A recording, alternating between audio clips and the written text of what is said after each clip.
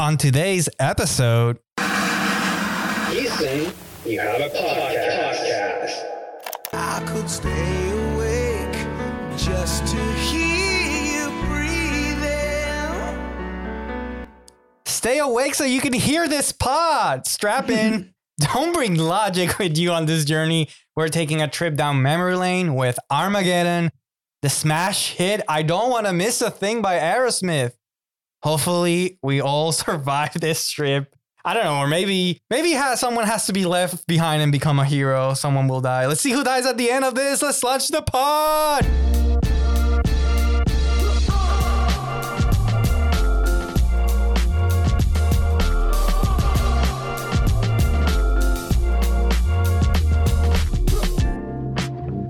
Hello and welcome to The Song Will Go On, the podcast that's inspired by the song that is inspired by the motion pictures. Today, we'll only survive the podcast. We'll only go on if we detonate this bomb before that 1 hour and 20 minute mark.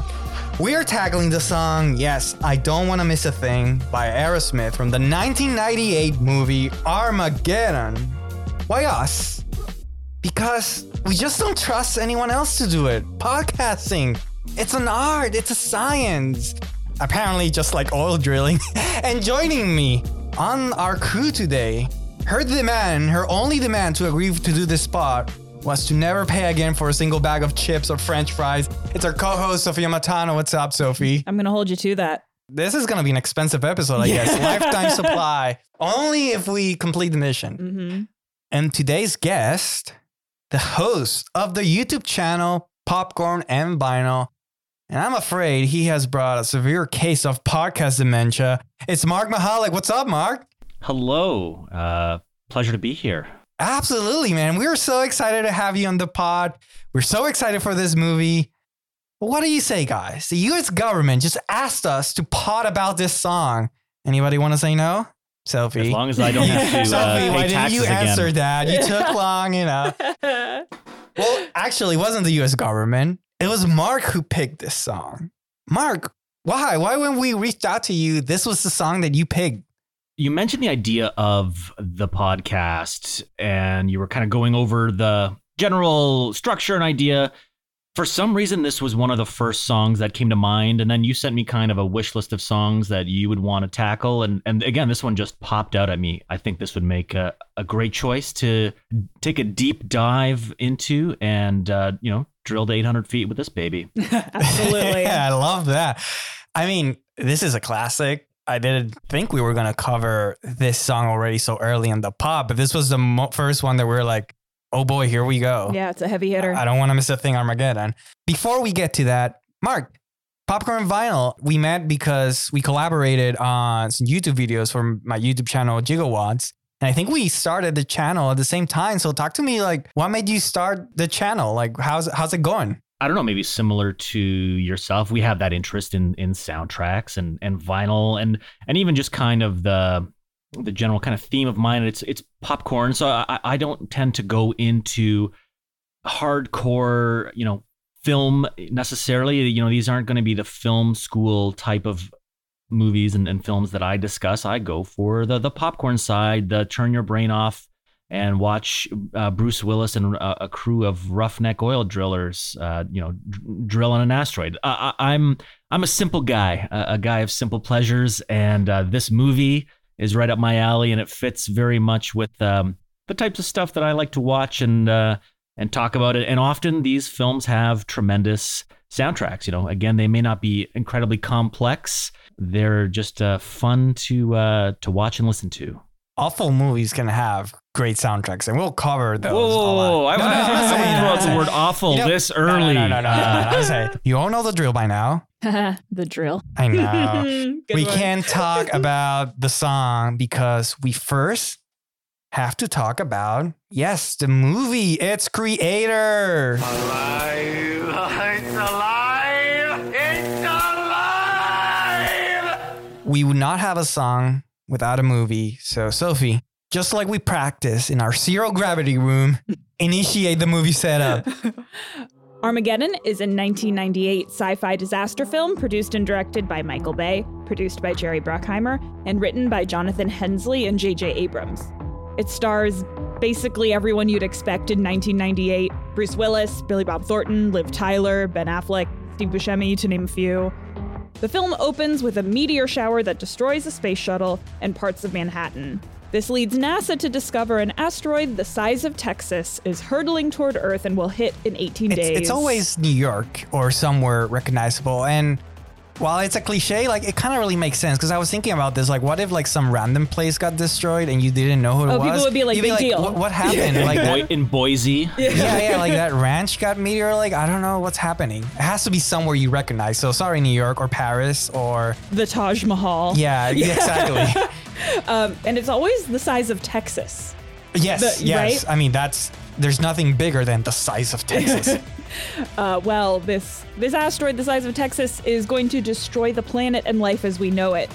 The natural solution to this, of course, is to send a group of oil drillers into space to drill a hole into the asteroid and detonate a nuclear bomb from inside of it. I mean, how else would you do it? Like, there's no other way. There's no other way. Mylar Sales. NASA recruits Harry, played by Bruce Willis, the owner of an oil drilling company. He assembles a ragtag team of his employees to train to become astronauts and save the world. Among them is Harry's insolent young employee AJ, played by Ben Affleck, who is also dating Harry's daughter Grace, played by Liv Tyler. Harry doesn't believe AJ is good enough for his daughter until the dangerous mission proves otherwise. The film released on July 1st, 1998, grossing $553.7 million against a $140 million budget, and earned it earned the honor of the highest-grossing film released in 1998. The reason for that caveat released in is that Titanic hit the box office on December 17th, 97. So it technically made more money than Armageddon in 98, but I'm just trying to give Armageddon its time to shine. I wonder if like Michael Bay ran into James Cameron. He's like, James, did you see my movie? Disaster movie made for 100. And he's like, wait for it. Yeah, honestly. I'm gonna do a disaster movie. It's gonna be way better. I'm gonna do it twice. The film received mostly mixed reviews, including criticisms about the pacing, screenplay, and editing. Really? Pacing? Okay. Though the visual effects and soundtrack were praised. VFX or? Nah, sorry. I'm getting ahead of myself. At the time, not by Roger Ebert, though. He named this film the worst of 1998 on the Siskel and Ebert program. Any guesses what Gene Siskel picked as the worst film that year? Armageddon? No. He gave Armageddon a thumbs up. Was Godzilla that year? Oh, it was Patch Adams. What? Oh. Yeah, that was his worst. That's a great movie. Yeah. But wait, it gets worse. The movie is included on a list of Roger Ebert's most hated films of all time. Way to go, Roger. He is dead to me. Yeah.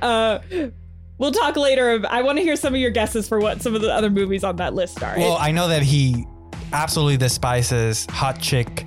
No, not Hot. Like Deuce Bigelow 2, the sequel. No, you're correct. It's two Both, both are on there. It's Yes. two Rob Schneider movies. Yes.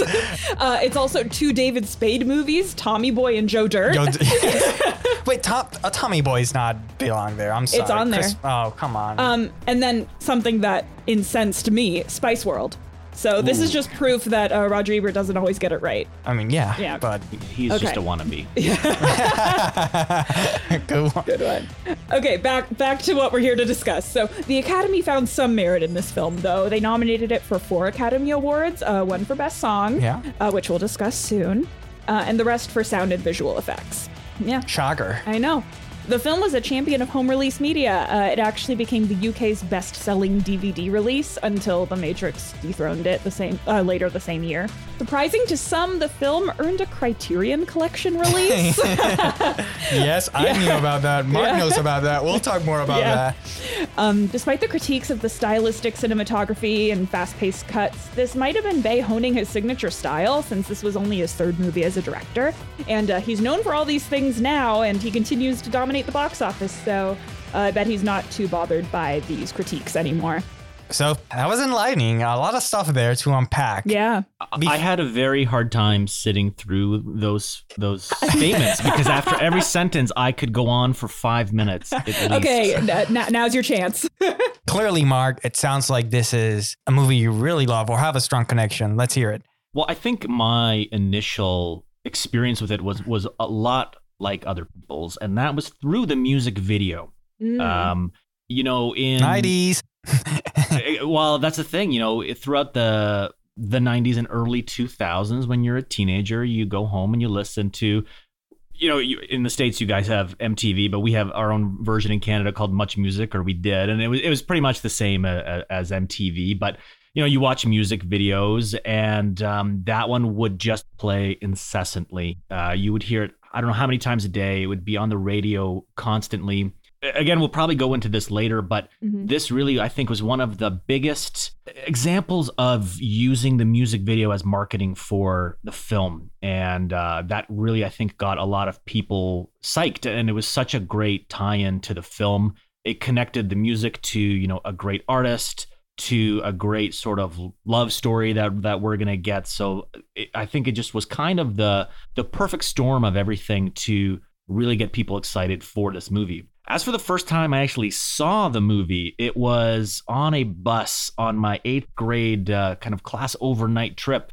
Wow. And we watched it on the bus on a tiny little 13-inch CRT TV.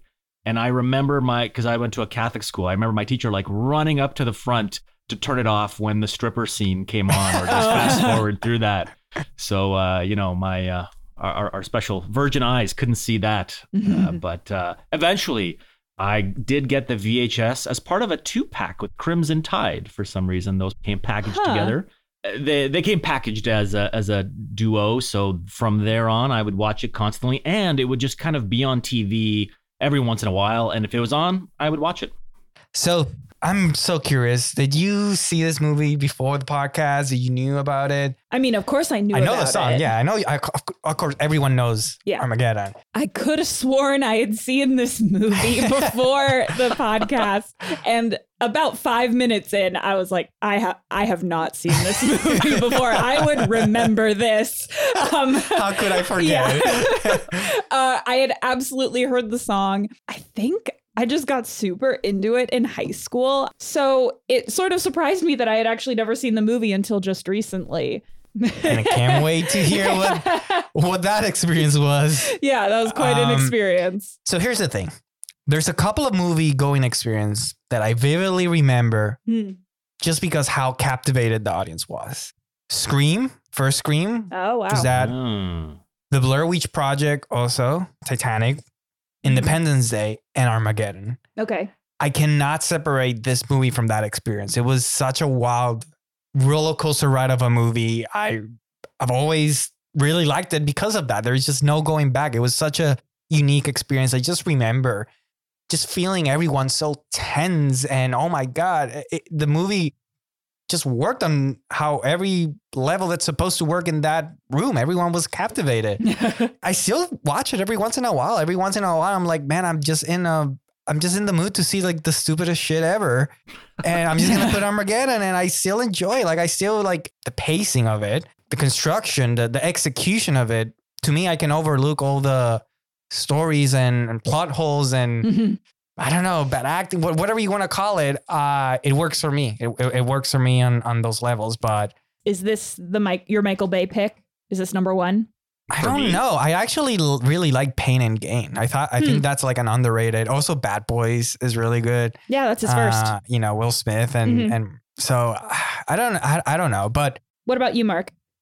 I mean, so if I could chime in my relationship with Michael Bay. Yes. I was the biggest vocal fan of Michael Bay for the longest time, and basically longer than I should have. It took me a long time to realize, like, actually his new stuff's pretty bad. But it was based on the foundation of, The Rock, Armageddon, The Island, some of those earlier films so The Rock is basically in my top 3 favorite movies. So he earned so much credibility of enjoyment for me with those early films. And The Rock, when people say like, oh, I've seen that movie 100 times.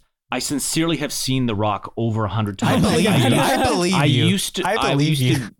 I would watch it every single day after school. I would be able to recite it from beginning to end with all the Connery accents. Maybe not that good, but because of how good or how much I liked those movies, I sort of brushed past some terrible, terrible films and decisions in the future that I just defended for far too long. But I finally got on the same page after the 19th Transformer movie. That okay, maybe these aren't that great. Well, they can't take the older ones away from you. Yes. Yeah. That's right. Thank you. Yeah. Sophie, I am sitting across from you, and I can tell for your body language that maybe this film did not work the same way for you as it maybe did for Mark and me to a certain extent too. I think nostalgia is a very powerful thing. Oh yeah, that's why I started with that story. I was like, I cannot separate it from this experience that I had. Yeah. And I also think that this movie is terrible. I'm going to agree with Roger Ebert on this one. Watching it was truly an exhausting experience. It was sort of like an assault because it was a constant barrage of screaming. Just once they get into space, it's constant screaming. No. I'll do you one better. Okay. Before space, because in space you would say like, yeah, man, it's in space. Like, I don't know, it's very tense. Here, I'm gonna play you a scene. Okay. Go get my goddamn phone book! Get the book! Get the book! Get the book! He just goes crazy screaming, get the book. And I'm like, oh, like, I mean. And that's like the first 2 minutes of the movie. Yeah, I was like, damn, dude. Because he found an asteroid the size of Texas. No, I know. Like, man, even that clip is just like, this is. Sorry, I'm stealing your train of thought, Sophie. You finish, and then I'll chime in. And well, I half expected you to accuse me of not liking sci-fi and having that be part of the reason why I didn't care for this movie. Because Paolo and I have talked about this before. He claims that I'm not a sci-fi fan and that might tint my judgment. I do like sci-fi, but I don't like space exploration movies. In general, they stress me out. And I like movies that are more character-based. And this movie sort of they gave us all the exposition right in the beginning, and there was very little development after that point. You really don't care for space. Like when I say like, oh, we should be like, it'd be cool to go to Mars. You're like, no, I don't care. It's just stay on Earth. No, You're other people should go. I don't want to go.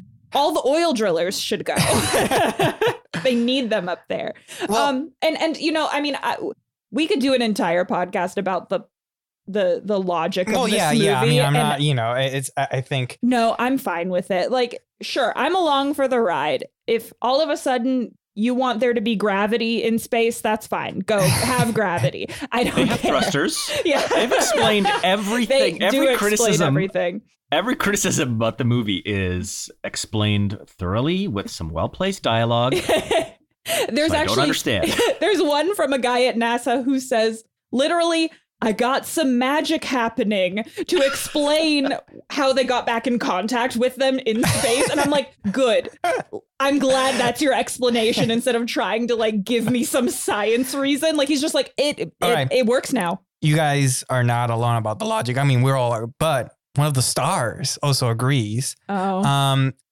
Oh, here we go. You were ready for this, but the Ben Affleck audio commentary, the movie has a Ben Affleck audio commentary. Yeah. And I grabbed some really nice parts to play. I asked Michael why it was easier to train oil drillers to become astronauts than it was to train astronauts to become oil drillers, and he told me to shut the fuck up. So that was the end of that talk. He was like, Ben, just shut up, okay? This is a real plan, all right? I was like, you mean it's a real plan at NASA to train oil drillers? He was like, just shut your mouth. Oh my God, that probably the only time I'll agree with Ben Affleck. this makes me like Ben Affleck probably so much more. The only time I'll say shut the fuck up, Ben Affleck, because I disagree with him intensely. Well, Mark, I'm sorry for you, but Ben Affleck has more to say. Here we go. Like 8 whole months, as if that's not enough time to learn how to drill a hole. But in a week, we're going to learn how to be astronauts. 1 whole week? Now you know how to fly into space? I need my guys. Why do you need them? They're the best. Everyone's the best. Why are they the best? I don't know. They just are. They are the best, though. They are. Let's give Ben Affleck the final word. All right. I mean, this is a little bit of a logic stretch, let's face it. They don't know jack about drilling. How hard can it be? Aim the drill at the ground and turn it on. You think it's just drilling a hole? There's a lot you gotta know about. And when you're gonna snap off an edge in a tranny on a corner of a hot pipe, and you're gonna get a gas pocket. Like, yeah, well, what about when the booster rockets don't fire and your EVA suit and your zero gravity, you know? Didn't you see Apollo 13, boy?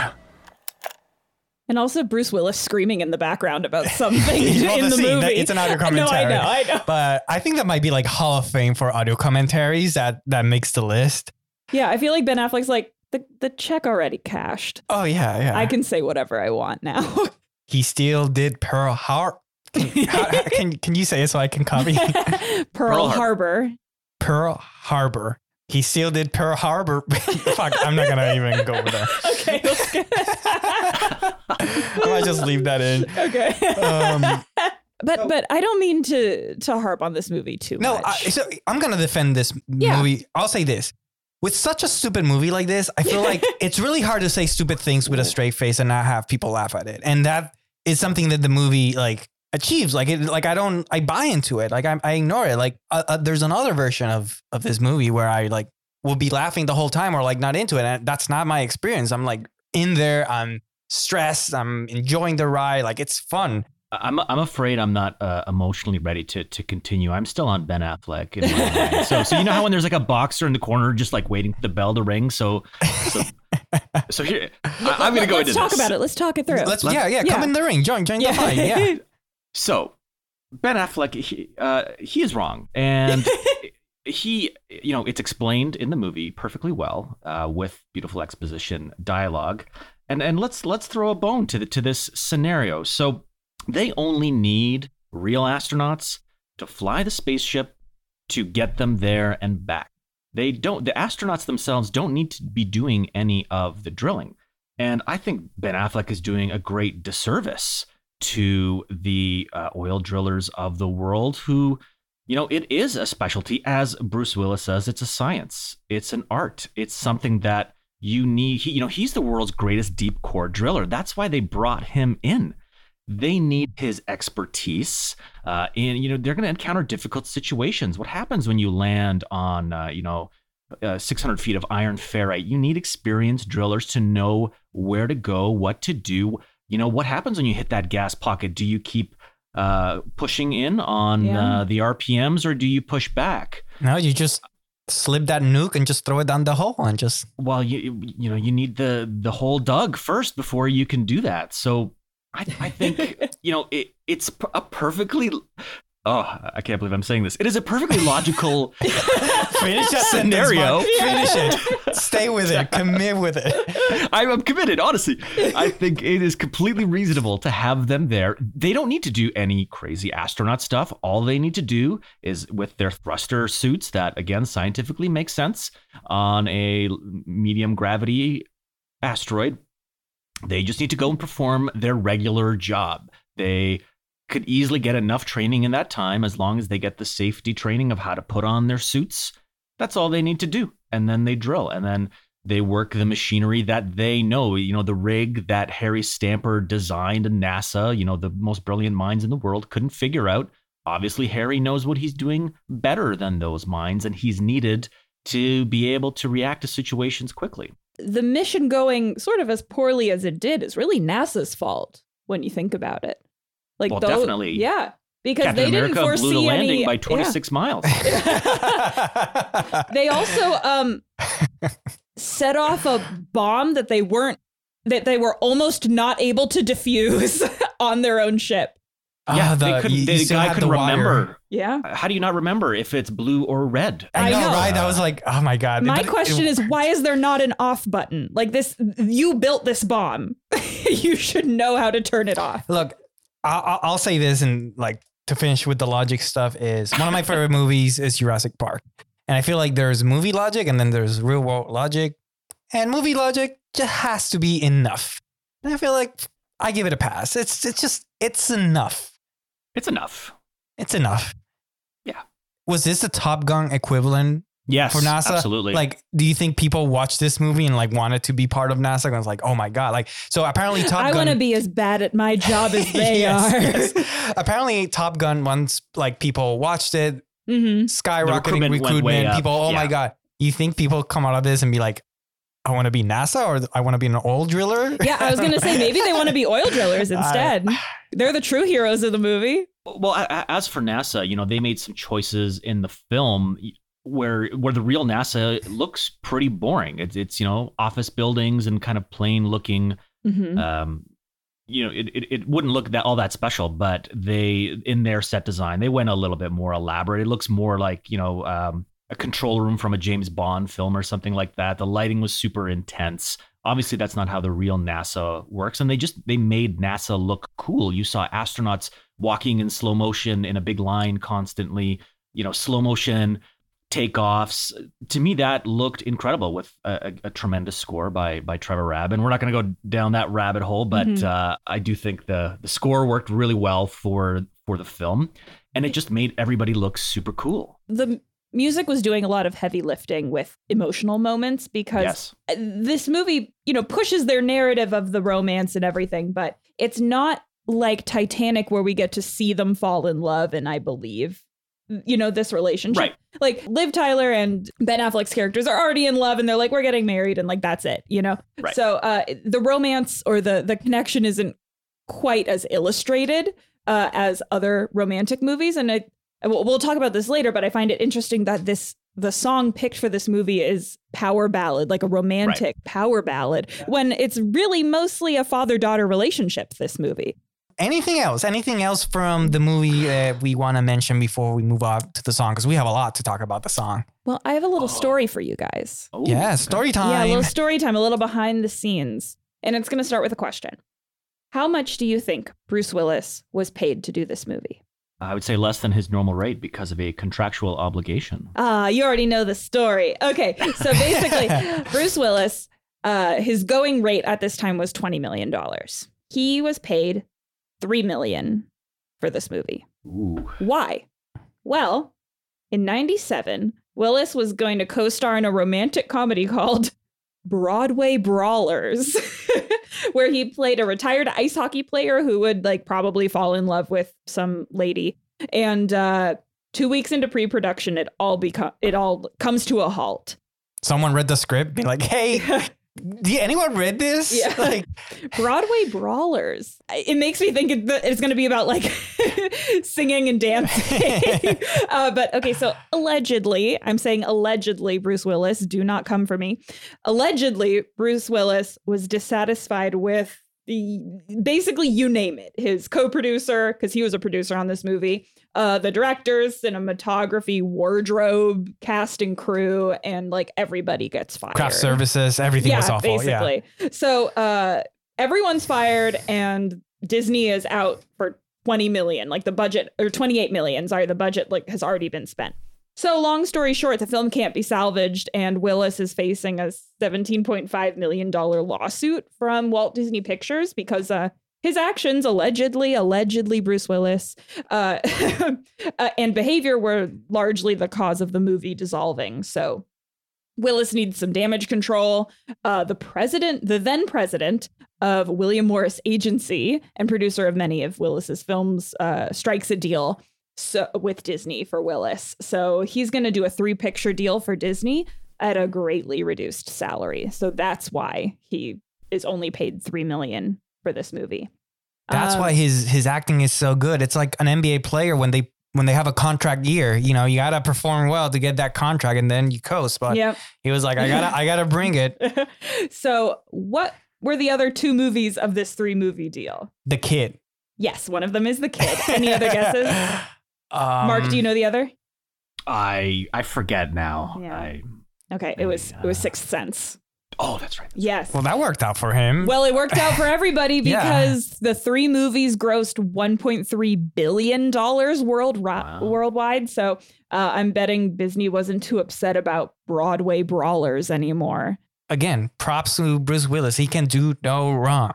Well, I mean, except that he tanked a movie. But he knew what he was doing. He had to guide them to success, and that's how he did it. He was sacrificing himself for Disney. Yes. He sacrificed himself for worldkind in the movie. Absolutely. Or mankind, Exactly.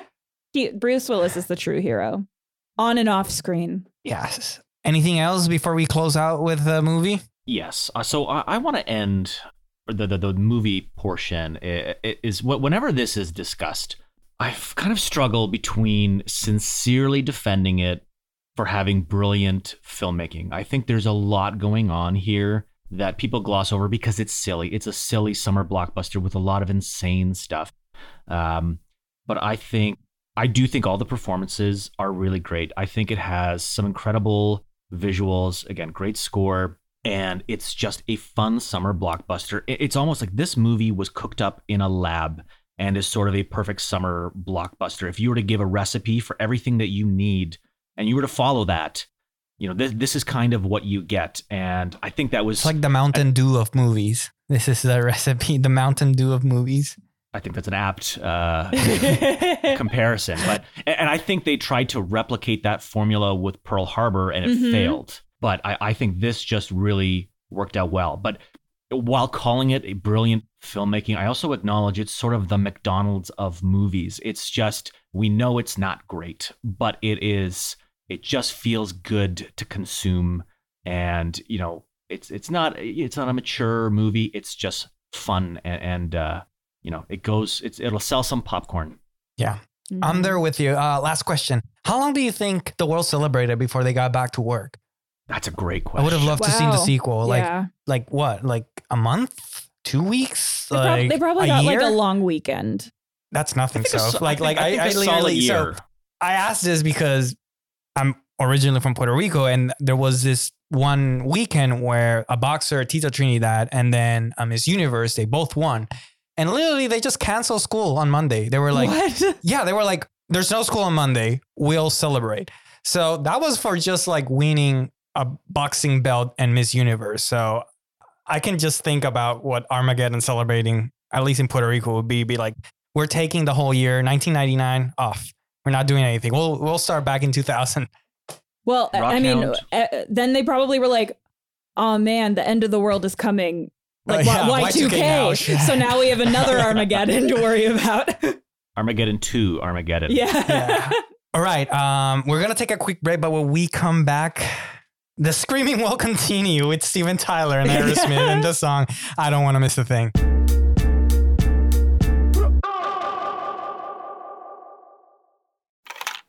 Patreon. Every now and then we need a little support to help make the podcast go on. Patreon, support us. And in return, we'll give you all we got. And we need you now tonight. Seriously though, head over to Patreon and support us. We have some really cool perks, exclusive content, and your support will help us grow so we can continue making the show. And then maybe we could afford some singing lessons. Or not sing at all, just talk about the people who sing. Check us out at The Song Will Go On Patreon. All right, people, listen up. Your boyfriend's back. Your podcast is back. We're back and we're ready to deep dive into today's song. We have to reach that 800 feet mark, like Mark said. Today, it's I Don't Want to Miss a Thing by Aerosmith from Armageddon.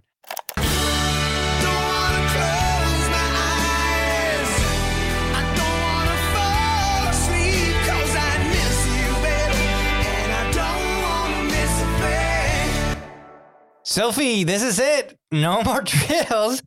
It's our only shot. Set up the song for us. I Don't Want to Miss a Thing is a song performed by American hard rock band Aerosmith, written by Diane Warren and produced by Matt Serletic. Aerosmith formed in 1970, led by vocalist Steven Tyler. Many of Aerosmith's hit songs came from the 70s, such as Sweet Emotion, Dream On, and Walk This Way.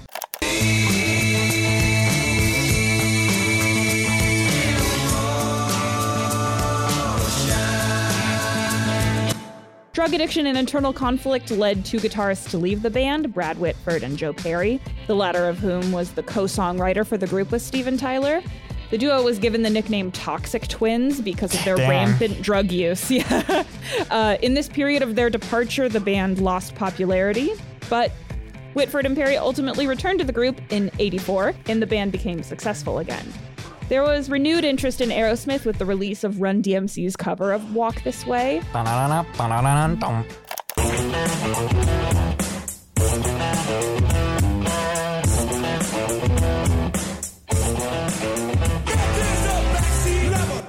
I prefer that one to the original, personally. Yes. The song and music video were played constantly, and this introduced Aerosmith's music to a new audience and younger generation. However, their 1985 album Done With Mirrors was a commercial disappointment, and the group's drug use was inhibiting their potential for success again. All the band members got clean, they went to rehab, and they worked hard on their next album. Steven Tyler commented that this album, 87's Permanent Vacation, was the first album they ever did sober, and it was their best-selling album in over a decade, with 3 of its singles, Angel, Ragdoll, and Dude Looks Like a Lady.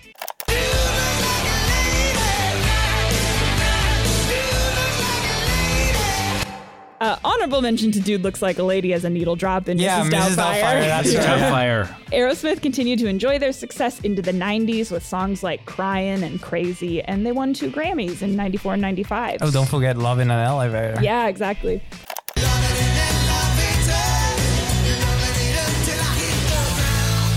So this is basically where Aerosmith is up until Armageddon. Now, here's a name that you're gonna hear on the pod as we discuss more movie songs. She's gonna come up a lot.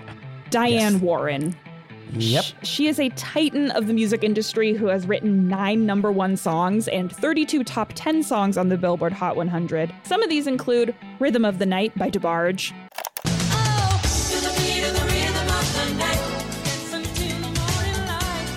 If I Could Turn Back Time by Cher,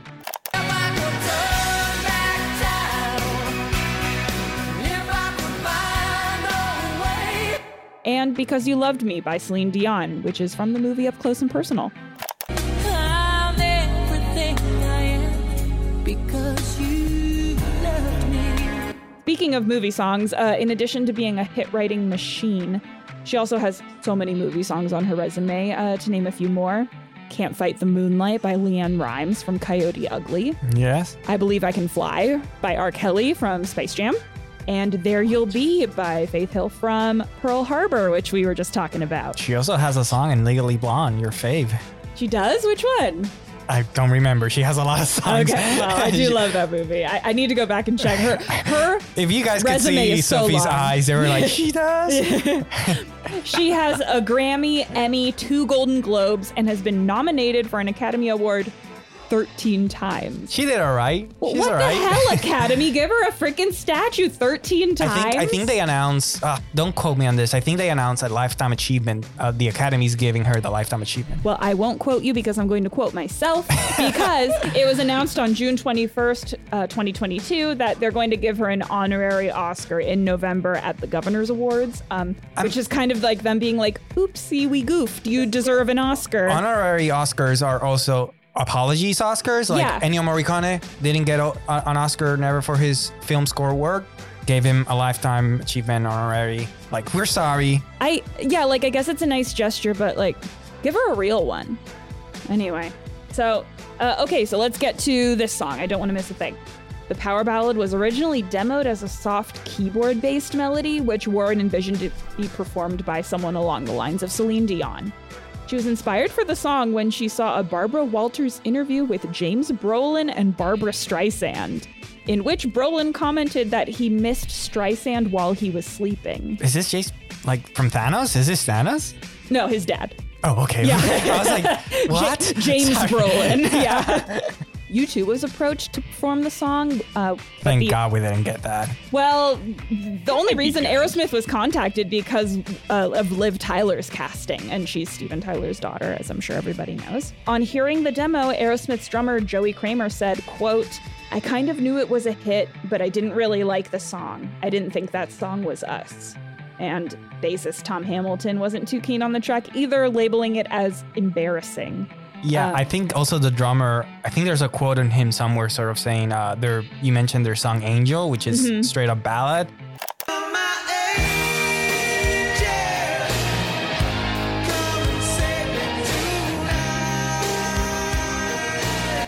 We shouldn't have done that. Like, Really? it was just too ballad.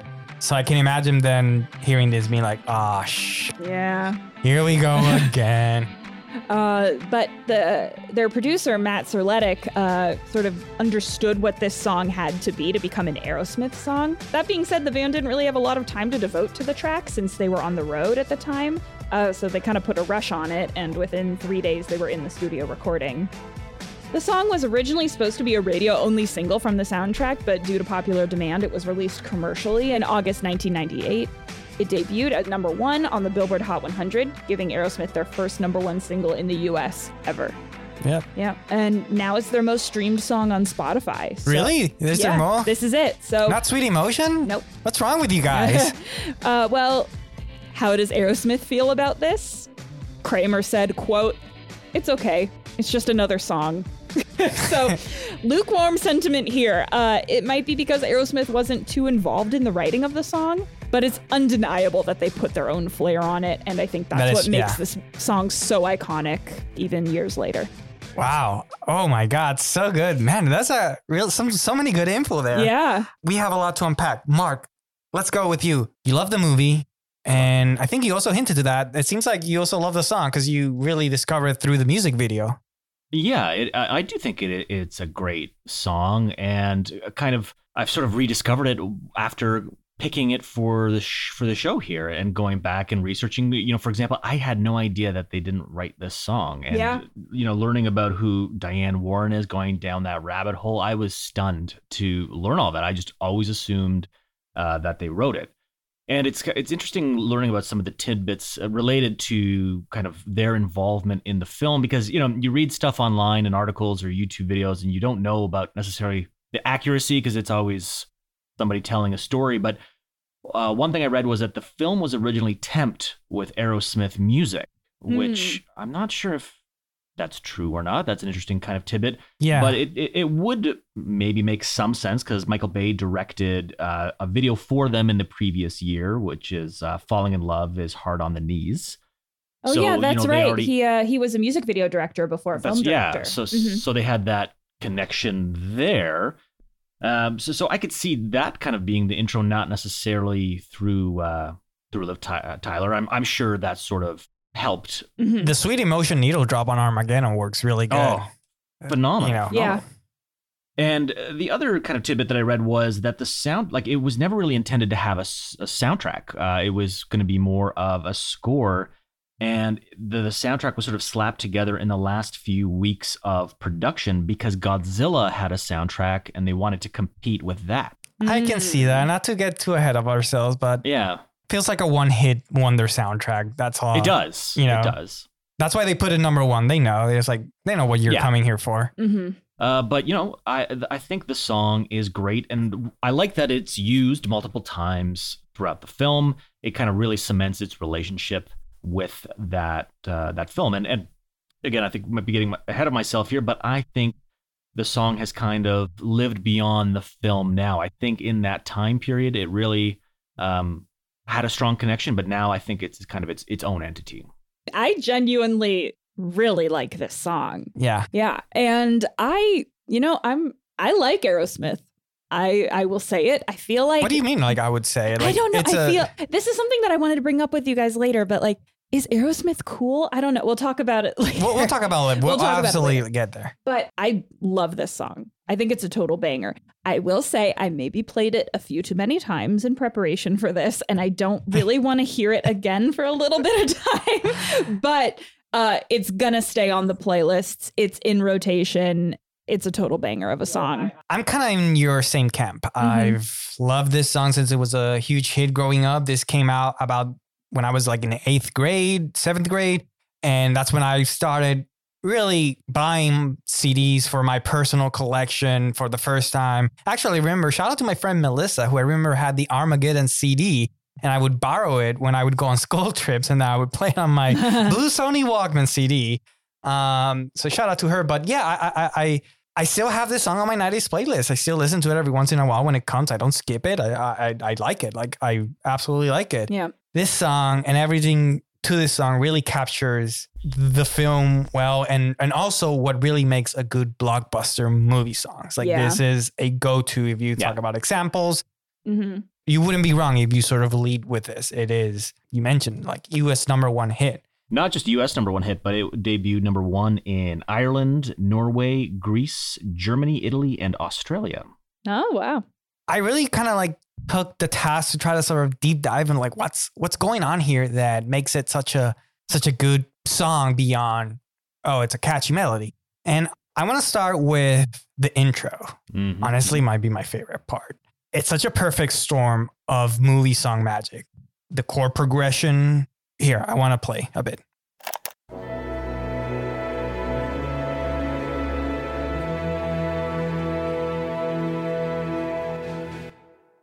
I mean, even that chord progression, it's going up. And is it just me? But it literally sounds like, I feel like I can add a countdown sequence on top of that. I feel like I'm going to play that again, but I feel like I could go like 8, 7, 6, 5, because the chords are just like going up. And then we also have in that intro a tiny detail. I think it just really works, but the snare drum, you hear those snares here.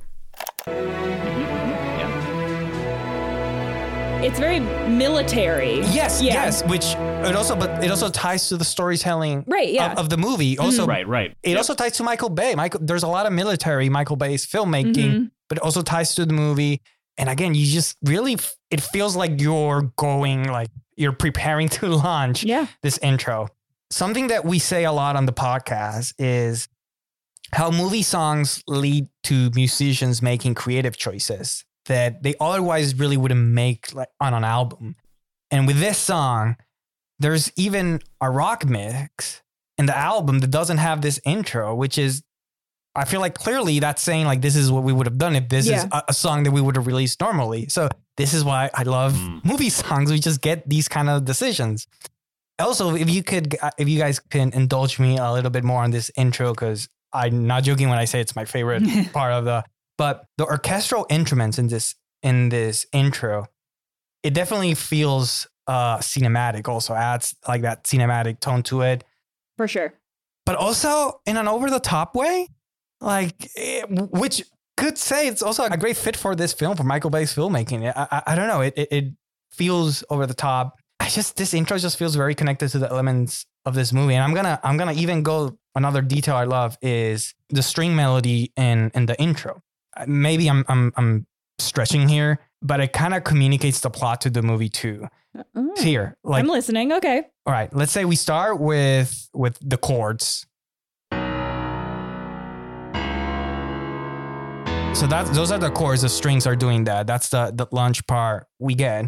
Okay. And so we're going sort of this lifting motion, and then we get this melody. And back to lunge, which is kind of like the obstacles that they run. Like they run into obstacles. Right. They go back. They keep going. Moving forward, momentum. More obstacles. Still going forward. And then they arrive, changes the chord, and we arrive to like our new setting. I just love that intro. I really love that intro, and I just wanted to just have fun exploring. But man, movie songs. This is why I love this. I agree. I agree with your analysis, and it definitely has that cinematic feel to it, and I think it has a very timeless feel in comparison to some other movie songs, which feel very much of their decade. But I think this, again, getting ahead of myself, but very timeless because of its just overall feel. This whole song is up and release. It has so many climatic and build-up moments. First one and the pre-chorus. And then the chord progression is just going straight up like a ladder. Gives it that. And I feel like also that, isn't that what happens in the movie a lot? Like these obstacles that you just like overcome. It sounds like in movies, that cliche where like something falls down a cliff and you lose track of it. And then it quickly just comes back up and you're surprised. It's like a plane. The plane is going down over the hill. It falls. You don't see it, like, oh, it went down. Yeah. And then it comes back up. That's what it sounds like. And they just like do this throughout the whole song. The bridge also has this song has a really good bridge.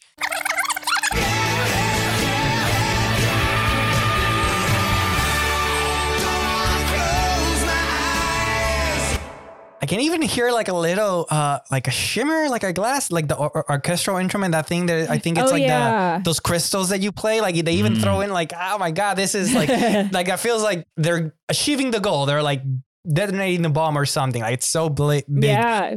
And I think the constant build and release really just reflects with the film really well. It follows that pattern of constantly building, and just when you think it sort of has hit its peak, it still goes up again. And I think the song does that tremendously.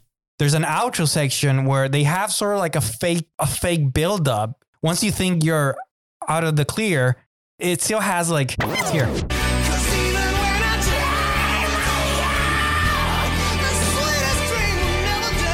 Just the right amount of touch there to sort of keep things fresh.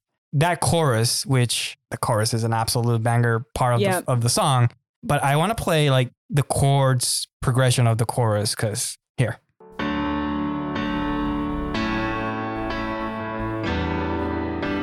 Ah, that's nice. And that's like, it starts on the tone, the root chord, goes all the way to 5, which is the most tension, and then comes back down. And it just keeps doing that, the song. It's so good. Yeah, and it's interesting hearing these piano versions that you put together because I think I can almost envision the demo that Diane Warren put out, that was piano driven for a Celine Dion type. And then hearing it against what Aerosmith was able to turn it into. I mean, all the bones are the same. It's just what you put on top of them. Just good chords and good melody and just awesome songwriting. Diane Warren. I know. She's the GOAT. I just want to zoom out a little bit and talk about Aerosmith on the soundtrack as a whole. So they have a few more songs on this album, which you've hinted at. One of them is a remix of Sweet Emotion, which is pretty cool. And then there's another one called What Kind of Love Are You On? And that didn't make it on their 9 Lives album. So it came out here instead. So I guess they were just trying to find a home for it. Which, again, this album isn't that great. And it's like, oh, this song that wasn't good enough for your album, which it wasn't that big of a success, 9 Lives. And then this song came and they were able to extend the tour. Like they were now crazy in demand and they were just kept extending. Well, that's why I find it a little bit surprising that they're kind of lukewarm on this song, because I think it really revived something culturally for them. You don't want to be like your number one hit, like a ballad, you want it to be like Sweet Emotion. But it's a badass ballad. And it's definitely not going to be the cover of Come Together by the Beatles that they did for this. Come together right now over me. I think they did make it badass because I can almost hear the Celine Dion version, which would have been also great in a different way, but it would have been really different. I think it would have been it would not have made it out of the movie, the straight pop version of this song. It would have been good enough for the movie. I don't think that it would have competed with like My Heart Will Go On, which Celine Dion had just done right before this movie. And I think Mark was touching on this earlier, that Aerosmith kind of took this song to a level that makes it live beyond the film. Yeah, I think they brought a bit of sort of credibility to the song, or at least allow it to be more of a friendly song to the mainstream. With Celine Dion, it was so overplayed with Titanic. That song lives with Titanic, and I don't think that could be separated really from that movie. And now really when you hear that song, it's almost in parody form or in some way to make fun of the film or the song. Whereas this is still, I think, a respected song. I think because as artists, they were able to bring kind of a gruffer kind, a roughneck sense to it that just gives it a little bit more, friendliness to a wider audience rather than it being just a love ballad. Yeah, that's a great point. I also wanted to talk a little bit about the version that is in the movie versus the version that's on the soundtrack. The movie version is actually a lot more similar to that Celine Dion version, or maybe like what the demo would have been that they must have heard. It's very stripped down, and it's actually called Animal Crackers on the album. Here's a little clip of it. Don't wanna close my eyes. I don't wanna fall asleep. I actually like something that version does better than the original one. Really? I don't like in the verse, the original one, Mhm. the piano is played like in our arpeggio, like the chords are like just the 3 notes arpeggio. Just to hear you breathing. I don't like that arpeggio piano sound, and I like it more play like this, like block chords, those like meaty chords. I just like the piano version of this. Also, the Celine Dion version, if this is what it sounds, still a really, really good song. You know, It is. Really? Because I think that this sounds so lame. really. This I think version of the it's song because you heard it with Ben Affleck moving an animal cracker on Liv Tyler's. yeah, on her exposed stomach and bra. Well, this is a perfect segue into my next point. So, kind of the choice of artist and some of the themes in the film, and the kind of the relationship, obviously, between Liv and Steve Tyler. There's that subtext of the father-daughter love story within the film, between Bruce Willis and Liv Tyler. That like we kind of get that extra emotional impact because her real father is singing this song. And just in terms of sort of my relationship with this song, how it's changed over time, my initial kind of interpretation of this song was very much the love story between the Ben Affleck and Liv Tyler, the couple, let's say. Even since having children, listening to this again, it's sort of changed the meaning of it for me, where I get more of that father-daughter relationship versus what I experienced before. And I wonder if people read this song differently depending on some of their life experience, when they heard it for the first time. I'm curious how that sort of impacted their reading of it. Not to get ahead of ourselves, but YouTube comments, a lot of father and daughter comments. Well, yeah, because the movie, the father-daughter relationship is a lot stronger than the romance, right? So Right. this, it makes sense that that's the lasting impression, definitely from the movie. The song, on the other hand, it's played during this romantic moment, so that kind of complicates things a little bit. But if we take it away from the scene where it's played in the movie, and then again when it's played over the credits during the wedding scene, it's a song about loving someone so much, and it doesn't necessarily say romantic love. Right. So it does make sense that this song can change meanings for people. Like art does. Exactly. You make what you want out of art, and Yeah. whatever gives you meaning. There's a detail of this song that's my favorite detail, even maybe more than that intro. Mhm. It's a small detail, but when I think of this music technique, this song like comes to mind. It's backup vocals. To me, this is a absolute CD play. Outside of that, it doesn't have the same magic, and it's stuff like this. Here, listen to the backup and focus on when we arrive to the second part of the chorus. Okay. 'Cause even when I dream of you, the sweetest dream would never do. That dream. The dream. They just like reverbs throughout the whole. Oh my God, it's so good. I honestly, when I said that this song comes on my playlist, I don't skip it because I want to hear that part. That part gives me goosebumps. It's not something that maybe I overtly heard the first few times, but it adds so much texture to the song, and that's what makes it feel so full. Let's check in with Academy Awards. Yeah. Aerosmith, they performed this song in the 1999 Academy Awards, and I single out in this moment to just sort of put a spotlight on really just the great mixing and production that they did with this song in the studio. Here is them performing live, same moment. Okay. 'Cause even when I dream of you, the sweetest dream would never do. Is that live? That back? Yeah, Wow. yeah, that's a keyboard. I mean, it's not, it doesn't have obviously the same amount of like reverb and just Sure. all those details.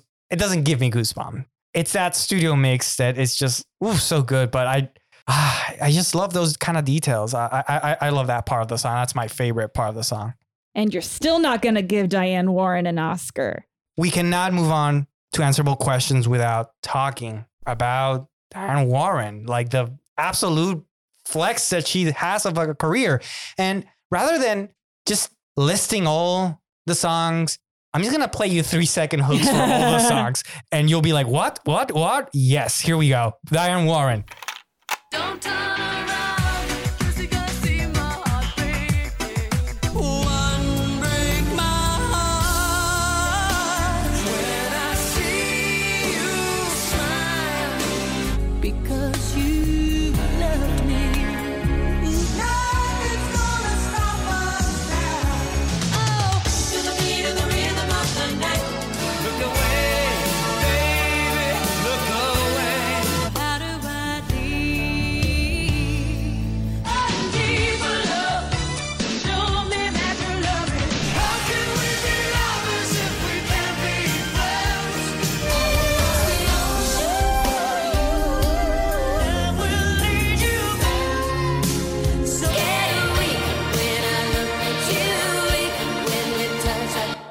one thing is abundantly clear. I need a Diane Warren playlist immediately because every single one of those. I didn't even put the Cher song that you mentioned on the. I know, that's insane. There's so many more. I am just shocked and embarrassed by how little I knew of what she contributed, because that is insane. Like that list alone. That's the soundtrack of the last 20 years in movies.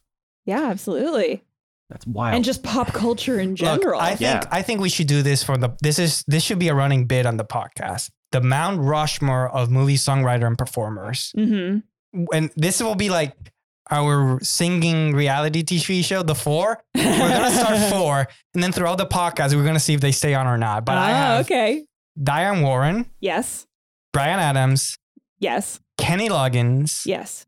And then any recommendations for 4th? Fourth, I have Alan Menken, Dolly Parton, or Giorgio Moroder. Oh, it could be anyone. So I'm going to put in Alan Menken. I would put in Alan Menken. So I'm going to put those 4. Yes. Because this is the Mount Rushmore. I'm going to put Diane 4 times. Yeah. This is our 4-month Rushmore. Throughout season 1, we're going to see if they get dethroned, any one of them.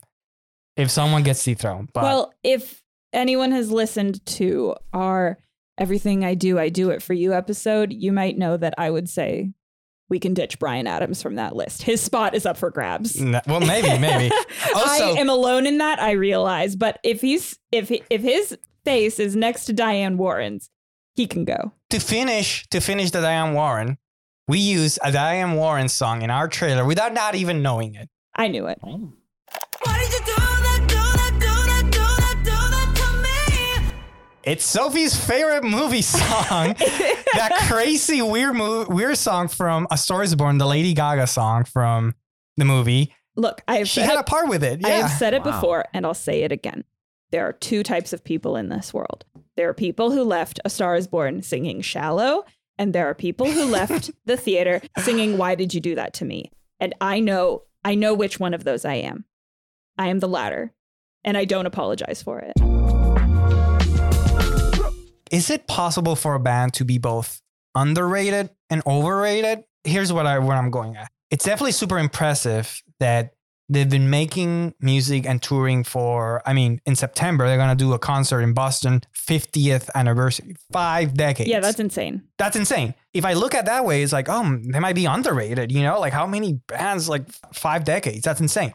But I feel like then I go into this category of like, I don't know, bands like the level of Queen, The Who, Rolling Stones, Pink Floyd, AC/DC. And I don't know if their high, Aerosmith high reaches those kind of highs. Like I feel like they don't have a Back in Black or a Dark Side of the Moon or Pet Sounds.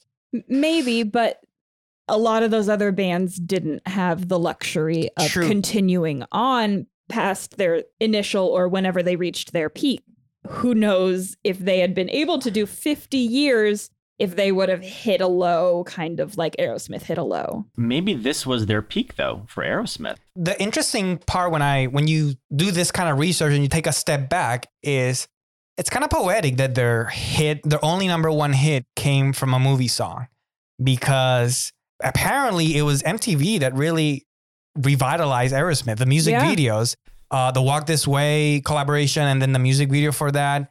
And then you mentioned in the 90s, that trilogy of music videos, those got a lot of MTV plays. Also, Janie's Got a Gun, David Fincher music video. They embraced that era and not only embraced, like excelled. And I also think that they do deserve credit for adapting to the times. I know that music videos, at least in rock and also rap, are major like cultural moments. But I think that Aerosmith adapted to it, being a band from the 70s, in a way that other bands didn't really do it, or they didn't have a chance to do it because they'd already fizzled out. I do want to answer your question if they're cool or not. Okay. Yes. Yes. There is a moment to me where Aerosmith is absolutely cool.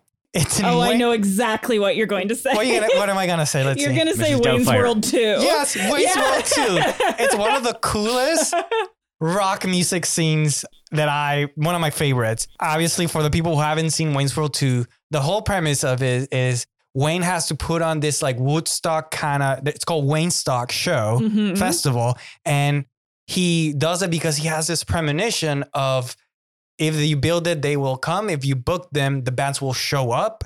And here we this are. is like very Fire Festival. I guess so. I guess Woodstock was the first Fire Festival, Except it worked. except it worked because at the end, at the climax, like the people are there, like the bands haven't showed up, and lo and behold, Aerosmith shows up. They get out of Wayne's car, the blue like Beetle car. I don't know what the car is, but it's like in a limo, and they just look like the coolest rock band in the world. The movie ends with them performing one of my favorite Aerosmith songs, which is "Shut Up and Dance."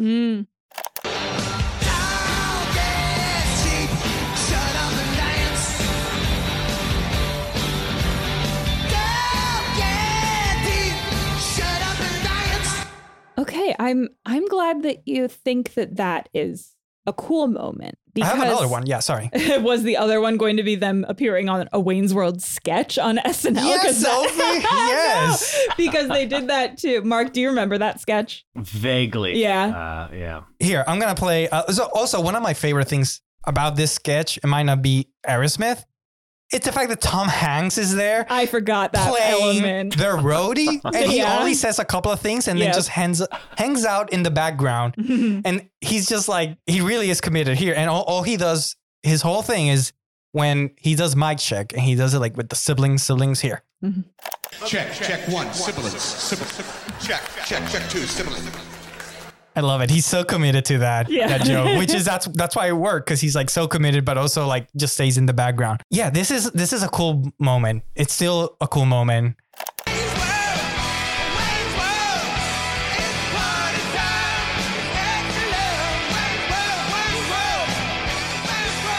On the drums, that's Dana Carvey playing. Ah, good for Dana. And if you watch the video of their performance, the Aerosmith, the rest of the band, not Steven Tyler, or he's singing, but the rest of the band is looking at Dana Carvey and be like, dude, you're like rocking on the drums. They're like super impressed with his drumming skills. I'm glad that you thought that was a cool moment, because whenever a band that is, like rock and roll, drugs, sex, blah, like whenever they do something a little bit more tame, maybe like a Wayne's World sketch or appearing in the movie or the roller coaster at Disney World, it's a little bit like, oh, we're going family friendly, I guess. I don't know. Sometimes I'm conflicted on whether Aerosmith is like the pinnacle of cool or not. But I mean, Steven Tyler's style, the scarves. I mean, 5 decades, you're going to have some moments that, no film director, no musicians, like, it's hard to have an immaculate rap sheet, like, oh, I didn't have anything. I think we need to move on. Answerable question. Let's start 7 seconds in heaven. What 7 seconds from the song gives you goosebumps? Mark, what do you got? That first real explosion of Steve Tyler's voice, and it's that first scream, and it just gets me every time. Let's listen to it.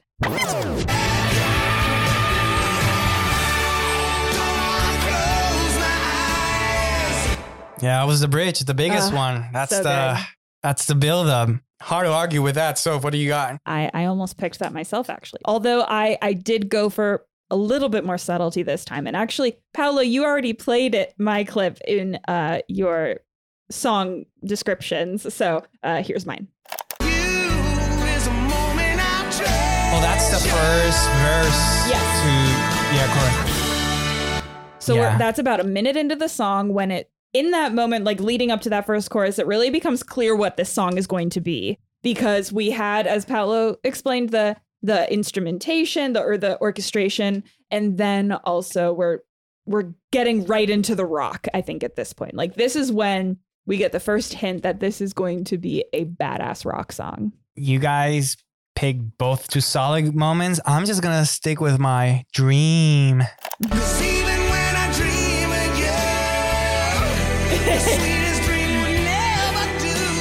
How could I say no to that? Favorite lyrics? Dream on, as they would say. Favorite lyrics. What are our favorite lyrics? Mark, what do you got? This is not from a creepy angle, but the watch you smile while you are sleeping. Aww. And I think for those who, fortunate to have been in love and you kind of catch that person, smiling in their sleep, or again, I'll bring it back to, you see your little kid they've got they crack a little smile while they're sleeping. That just kind of gets you right in the feels. Yeah. So, favorite lyric? I kind of had to choose a big section because and maybe part of it is the delivery. Size of Texas. The size of Texas. Again with that joke the second time. Because even when I dream of you, dream, as that would say, the sweetest dream would never do. I'd still miss you, babe, and I don't want to miss a thing. It's illustrating how much he loves whoever he's singing to, instead of just saying, hey, I love you. I don't have one. I don't have favorite lyrics. I think, well, I recognize the craft in the lyrics. I don't know. It's just like a little bit too... Simplistic. I don't know. I don't have that connection. So I didn't get one. I was like the movie, I'm not going to focus on the dialogue. I'm going to focus on other stuff. On the emotion. Yes. I see what you mean. Looking at it on the page, it's definitely cheesy, which I think is sort of why it's such a big feat that Aerosmith made this such a badass and kind of sincere song, because it really is pure cheese. It really is. Yeah. Has it aged well? We asked ourselves if the movie and song has aged well. Mark, what do you think? I think it's aged incredibly well. I think it's gone beyond the connection to the movie. Yeah. You hear this as first dance or like songs with like father-daughter or first dance songs in weddings. Mm-hmm. I think it's timeless and it will continue on. And I would argue more so than some of the episodes you've already posted and people say like, yeah, it's timeless. I'm like, no, this is super dated and doesn't hold up. But I think this trumps a lot of those. I agree. This song, it's aged wonderfully. And I wish I could sort of understand why, besides the fact that it's just so good, because it is a very 90s style of, power ballad for a disaster movie, which was absolutely a trend. And then it's Aerosmith with that 70s sound and the big vocals, which wasn't really the trend at the time and isn't now. So I don't know why this song works, but it absolutely has a timeless quality about it. I would say it depends. If I look at it in the context of this song has been covered to death, so many covers, it's still considered a great movie song. It's place in movie song history and how well it's done and all that stuff. Yes. But when I think about like a cool factor, like not really, like you mentioned wedding song, Mario, and I feel like, yeah, like, is that a good thing to become like a wedding song? Like, I don't know. It's just. But it's a wedding song for cool people. What? To be played at the most important Look, first off, I just, nothing cool comes of wedding culture. I don't like wedding culture. Oh, stop. We can't all be dead cool inside, buddy. Yeah. I just don't think the only cool thing about weddings is drunken speeches. That's the only thing. But if I'm a rock star and I have a song, I don't want it to be a wedding song. I don't know. But if I want to get paid, they don't love this song anyway. So maybe that's. I don't know. Yeah, they don't care. Underrated or overrated? Mark, do we think this song is underrated or overrated? I think it balances a little bit between appropriately rated and underrated. I think people, once they revisit it, I think they sort of reappreciate how good it is. Soph? Absolutely agree. Yeah, I think that it might be kind of easy to write off for some of the things that we've mentioned before. It's a little bit cheesy, but then when you actually take the time to listen to it in full, I think you really appreciate how good it is, especially because we were listening to some covers just to sort of see what people have done with this movie. And wow, they're lame. They're not good. Like only this version of the song works. And I think that is really something to say about it. I go with neither. I think it's appropriately rated. It's just, it's considered a great movie song. Mm-hmm. It is. Hall of Fame moment. Who or what had their best moment in pop culture? This is a fun one. It can be a person, a studio, anything. About the song or the movie. I'm gonna throw some, and I see what you guys want to say, but I think the Tyler family. This is absolutely Hall of Fame moment for them. Like, what a power move. Yeah. Daughter starring in the movie, the father, hit song. Everyone was like, everyone's happy. The Tyler family, like they are ruling the blockbuster. Absolutely. Yeah. Do you guys have some? Absolutely. So I think this wins for, and we've already discussed it, but this wins for best audio commentary moment with Ben Affleck. I think this is a standout, and the fact, frankly, that this is a Criterion Collection film. You know, there's a lot of debate as to the merit of that, and the fact that it did receive that is open to some interesting discussion. Well, I have one for both of you. Is this like Hall of Fame for stupidity in action movies? No, this is a no. great movie. I think almost every other Michael Bay movie could be. No, but this is, if you're only focusing on Michael Bay, this is the more stupid one, I should say. Is it more absurd than Independence Day? Well, those are the other contenders. There's Independence Day, there's Con Air, Face Off, Batman and Robin, Deep Blue Sea, Speed 2 Cruise Control. Also, and it operates in a very specific kind of wavelength, and there's so many, like Demolition Man. Also, God, I love some stupidity in my action movie. That's why we love them. But I don't know. I feel like Armageddon, asteroid hits Earth, we're gonna go fly there and blow it up, comes up a lot in that context. So I don't know. NASA for sure.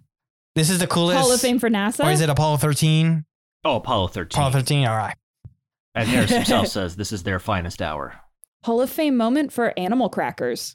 Yes, They became sexy. Is it a cracker though, or is it a cookie? Yeah, Animal crackers as an aphrodisiac. yeah, or is it foreplay? Remix with today's current artist or band. Who would be your choice for this song if it came out today?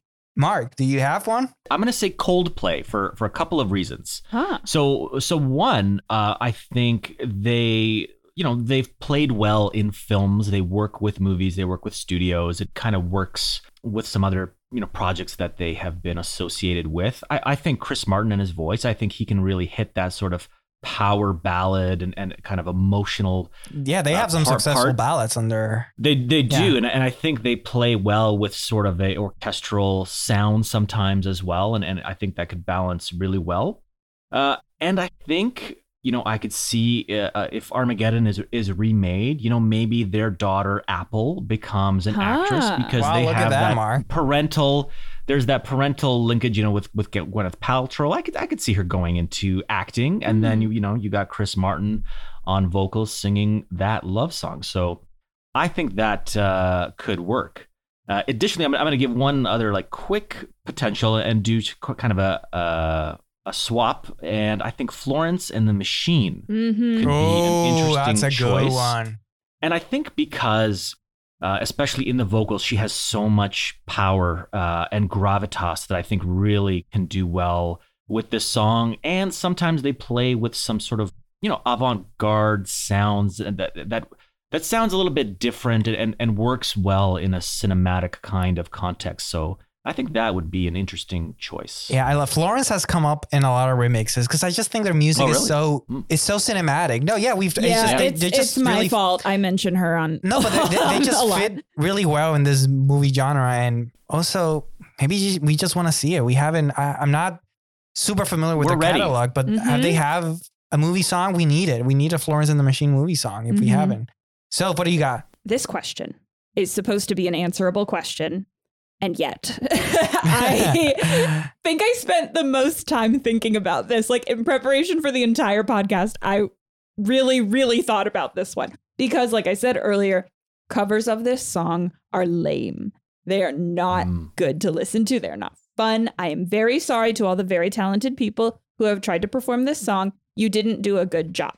So I'm joking, but okay. So here's the thing. If you try to sing it like Steven Tyler, no, you can't. He did it better. But if you want to do something else with it, especially like a stripped down version, it's it's not fun. So I'm kind of stuck between a rock and a hard place. I'm stuck between an asteroid the size of Texas and a bomb on the asteroid the size of Texas. So I actually found a band called they're new to me at least. They're called Goodbye June. I thought that the vocalist might be able to take a crack at the Steven Tyler vocals if you want to keep it in the rock space.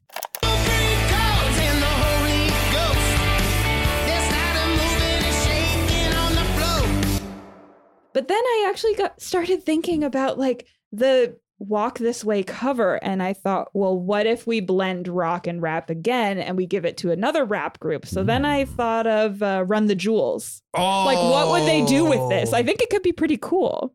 Violent and villainous, we are the murderous militants. We are the pirates that hide on the island and later we wild and marauding and murdering merchantmen. F yeah. Yeah. Absolutely. I don't know. I love their stuff. Yeah. So I was just inspired by Run DMC. Again, it wouldn't be so much of a remix. It would definitely make it cover, cool. Oh my but God. Their use of their song in the Black Panther trailer is still one of my favorites. Yeah, like it's needle awesome. drops. They're great. This is what I tapped for my answer. I thought, well, this was a song that was intended for a female vocalist a la Celine Dion, but then Aerosmith came and did something different. Then I kind of did the same thing. I want my artist to come in and do something different with this song. So with that in mind, I went with Lizzo. Huh. I think she can make a version of this song. Like, I would just want to see what she makes. I love her music. I love her compositions. I think she can make some really cool stuff. Like, the lyrics could match with her, but she could make them cool. I think she can bring an edge to this song that it doesn't end up like a sappy wedding song. And she'd have to put a flute solo in there. Oh yeah. I mean, on top of the Aster, like on top of that armadillo truck, do that flute solo. WTF. Whoa, we have a moment from the movie or song that made you think might have needed a second opinion. I'm going to start with Mark. Do you have any? While flawless, I could admit, there's some issues. One just quick leap in logic. What doesn't make sense is AJ gets fired from the oil rig. 18 hours later, he has his own company and a new rig. And, how does somebody set up a company? Well, it doesn't look that well if you look at it. It looks like a junk place. Like junkyard. Yeah, junkyard. Like, it doesn't look like it's going well. I'm just like... So that's going to be my main critique of the movie. But in terms of the WTF moment, I would say the animal cracker scene is extremely awkward that you've got this scene with animal crackers going down some pants while her dad is singing this ballad. It's just awkward and weird. And most of that scene, I get what they're trying to do, but it's just a little cringy and awkward. I think the camera's treatment of Liv Tyler in this movie, again, this is also related to the animal crackers moment. I feel like we're getting a hint at maybe some Megan Fox style treatment from Michael Bay, like to come. The camera is a little bit too adoring of her, lingers a little too long. And there were parts of it where it just felt a little uncomfy. Oh, that's interesting. I didn't... Yeah. I just made like a horrible connection, but in terms of female presence in this movie, there's like 5 minutes of women in this movie and the rest is a bunch of dudes. Oh, of course. Yeah. Yeah, this is like a testosterone movie. It's... I know. I'm kind of embarrassed to just like make that realization like 20 years later. To be continued, should we revisit this movie and talk about other songs of soundtracks? I'm just going to throw out there, no. The rest of the soundtracks, I we mentioned it. Will the song go on? Will the song live on and continue to be a part of pop culture? I'm going to start off. Yes, I think so. Of course. As long as there's people with no taste keep getting married, they'll keep using this song in the way. People that have souls. That was just a joke. I'm not pleased. If people click on this pod and they're like, oh, I love this song, I used it in my wedding, and hear me, they'll, oh my God, I'm kidding. What do you guys think? It's a great song. Yeah. Yeah. It's a great song. It's timeless. It'll be around much longer than us. Yeah. And I mean, even a testament to that is I was very familiar with this song and I really loved it before I had seen the movie. And the movie didn't ruin how I feel about the song. So it must be pretty good. All right. YouTube comments. Time for YouTube comments, Sophie. As always, we search the bottom of the barrel of YouTube comments, see what we can find. What do you find? What do you have for us? All right, these are coming from YouTube. Gotta respect that Steven Tyler told the band in the 80s that they were going to prove to the world a rock band could be good without drugs. Everybody cleaned up, and then they thrived with this song being their first #1 with All Sober, and the only #1 hit single they had. Not many bands are still around from the 70s and still touring. Kudos to the Boston boys. Did I write this? I feel like I said that exact opinion earlier. Signed, Sophie M. I do think that's a cool thing too. Unfortunately, there have been some relapses since then, but their commitment to recovery is really respectable. And, it's a great testament that they can rock hard sober. Here's another one. Steven Tyler is, in my opinion, the best male vocalist. His ranges are crazy, and no male singers in a long time can match him. Each song he sang, you could feel his story. He is my king. I want to see what you guys think, because I don't know how I feel about this. I don't know how I feel about Steven Tyler's. I mean, it obviously is unique, and I like it. I definitely wouldn't go where that comment goes, like, among the best, but I can also see a lot of people thinking that, so I'm curious what you both think. Like, where do you put Steven Tyler in terms of, like, rock male voices? Certainly up there. Is it the best? Probably not, but a very Dream On performance. His performance, Dream On, is I love Dream On. Yeah, legendary. Yeah. Okay. Here's the thing, and I guess this is maybe linked to like why I have conflicting opinions on whether Aerosmith is cool or not, because I feel like Steven Tyler isn't always in that category of best rock vocals. However, like he should be. He should be getting that credit. So I don't know. I played that Academy Awards clip, and it's like, we played Alanis Morissette performing on the Oscars, and that sounded like, oh my God. Well, that's another person who should be included in best rock vocals. And then I saw that performance, and like, man, like, this is the Oscars. Like, you don't bring it? Like, you don't bring it, or is that what you got? What is it? Come on, Tyler. All right. Might have been the drugs. Maybe. Last year, I went to a wedding, and the groom dedicated this song to the bride. They will definitely be happy. Oh, of course. Of course. That's how we know it's true love. They will definitely be happy. They said it. Oh my God. Okay, here's a sweet one. This is the best daddy-daughter song of all time in my life. If I have a daughter, I will sing it to her, or at least try to. Kudos to that dad for trying to attempt some Steven Tyler vocals to their daughter. Yeah, I think that might scare your daughter. Yeah. Like, even if you nail the Steven Tyler vocals, like, I don't think that's a good thing to do. No, but I think that is sweet. I mean, in the context of the movie, a little bit complicated, as we've discussed, but sure. But I think that's a great dad-daughter song. Here's another one. You folks do know this song was written for and about his daughter, right? I know it can translate differently for many people, but this was a song about a father's love for his daughter. Oh, I love it when people try to be a smartass and they're like completely wrong. Yeah, ask Diane Warren. You folks don't know shit, and I know everything, and I'm so wrong. They're very wrong. God, true internet fashion. And we need to give Diane Warren all the credit. You should answer her comment back with a link to this podcast. Exactly. Okay, last one. Beautiful song. Don't know what all the screaming is about. Sophie, are these really because YouTube an asteroid comments? is coming to destroy the Earth. An asteroid the size of Texas. Yeah. Are these YouTube comments, or are these your comments? I love the screaming in the song. The screaming in the movie is up for debate. Well, no more screaming. That's a wrap. Or I Don't Want to Miss a Thing by Aerosmith. Mark, thank you so much for coming on this journey. Look, we all survived. None of us had to stay behind. Yeah, and thank you so much for picking this one. This was really fun. Well, no, thank you. I appreciate that. And, like Bruce Willis saying goodbye via a message, it's a promise that I can't keep, but I will have to part ways today. It was a lot of fun sitting with you guys, and I could go on. If you had more time, I honestly could talk for the next hour as to why didn't Pearl Harbor succeed to the same level. So, if you ever want to do like a little side cast, I would be happy to jump on a Pearl Harbor chat. There is a lot more like stupid blockbuster movie songs to cover. So if you want to own that territory. Yeah. Also, as we've discussed, Diane Warren did the song with Faith Hill for Pearl Harbor. So maybe we'll have to have you back for that one. I like how you grouped me into just like soulless films without any what's the word I'm thinking of? Can't think of it now, but merit. Soul. Yeah, but I'll happily take on that title anytime you want a crappy movie to discuss. I'll be right there to defend. Perfect. All right, well, thanks a lot, Mark. And again, check us out on Instagram, Twitter at The Song Will Go On. Sophie, thank you so much for your work on this episode. And thank you everyone for listening. Catch you on the next song. Bye. The Song Will Go On is written, researched, and produced by Sophie Matano and Paolo Grassini. Theme music is composed by William Russell.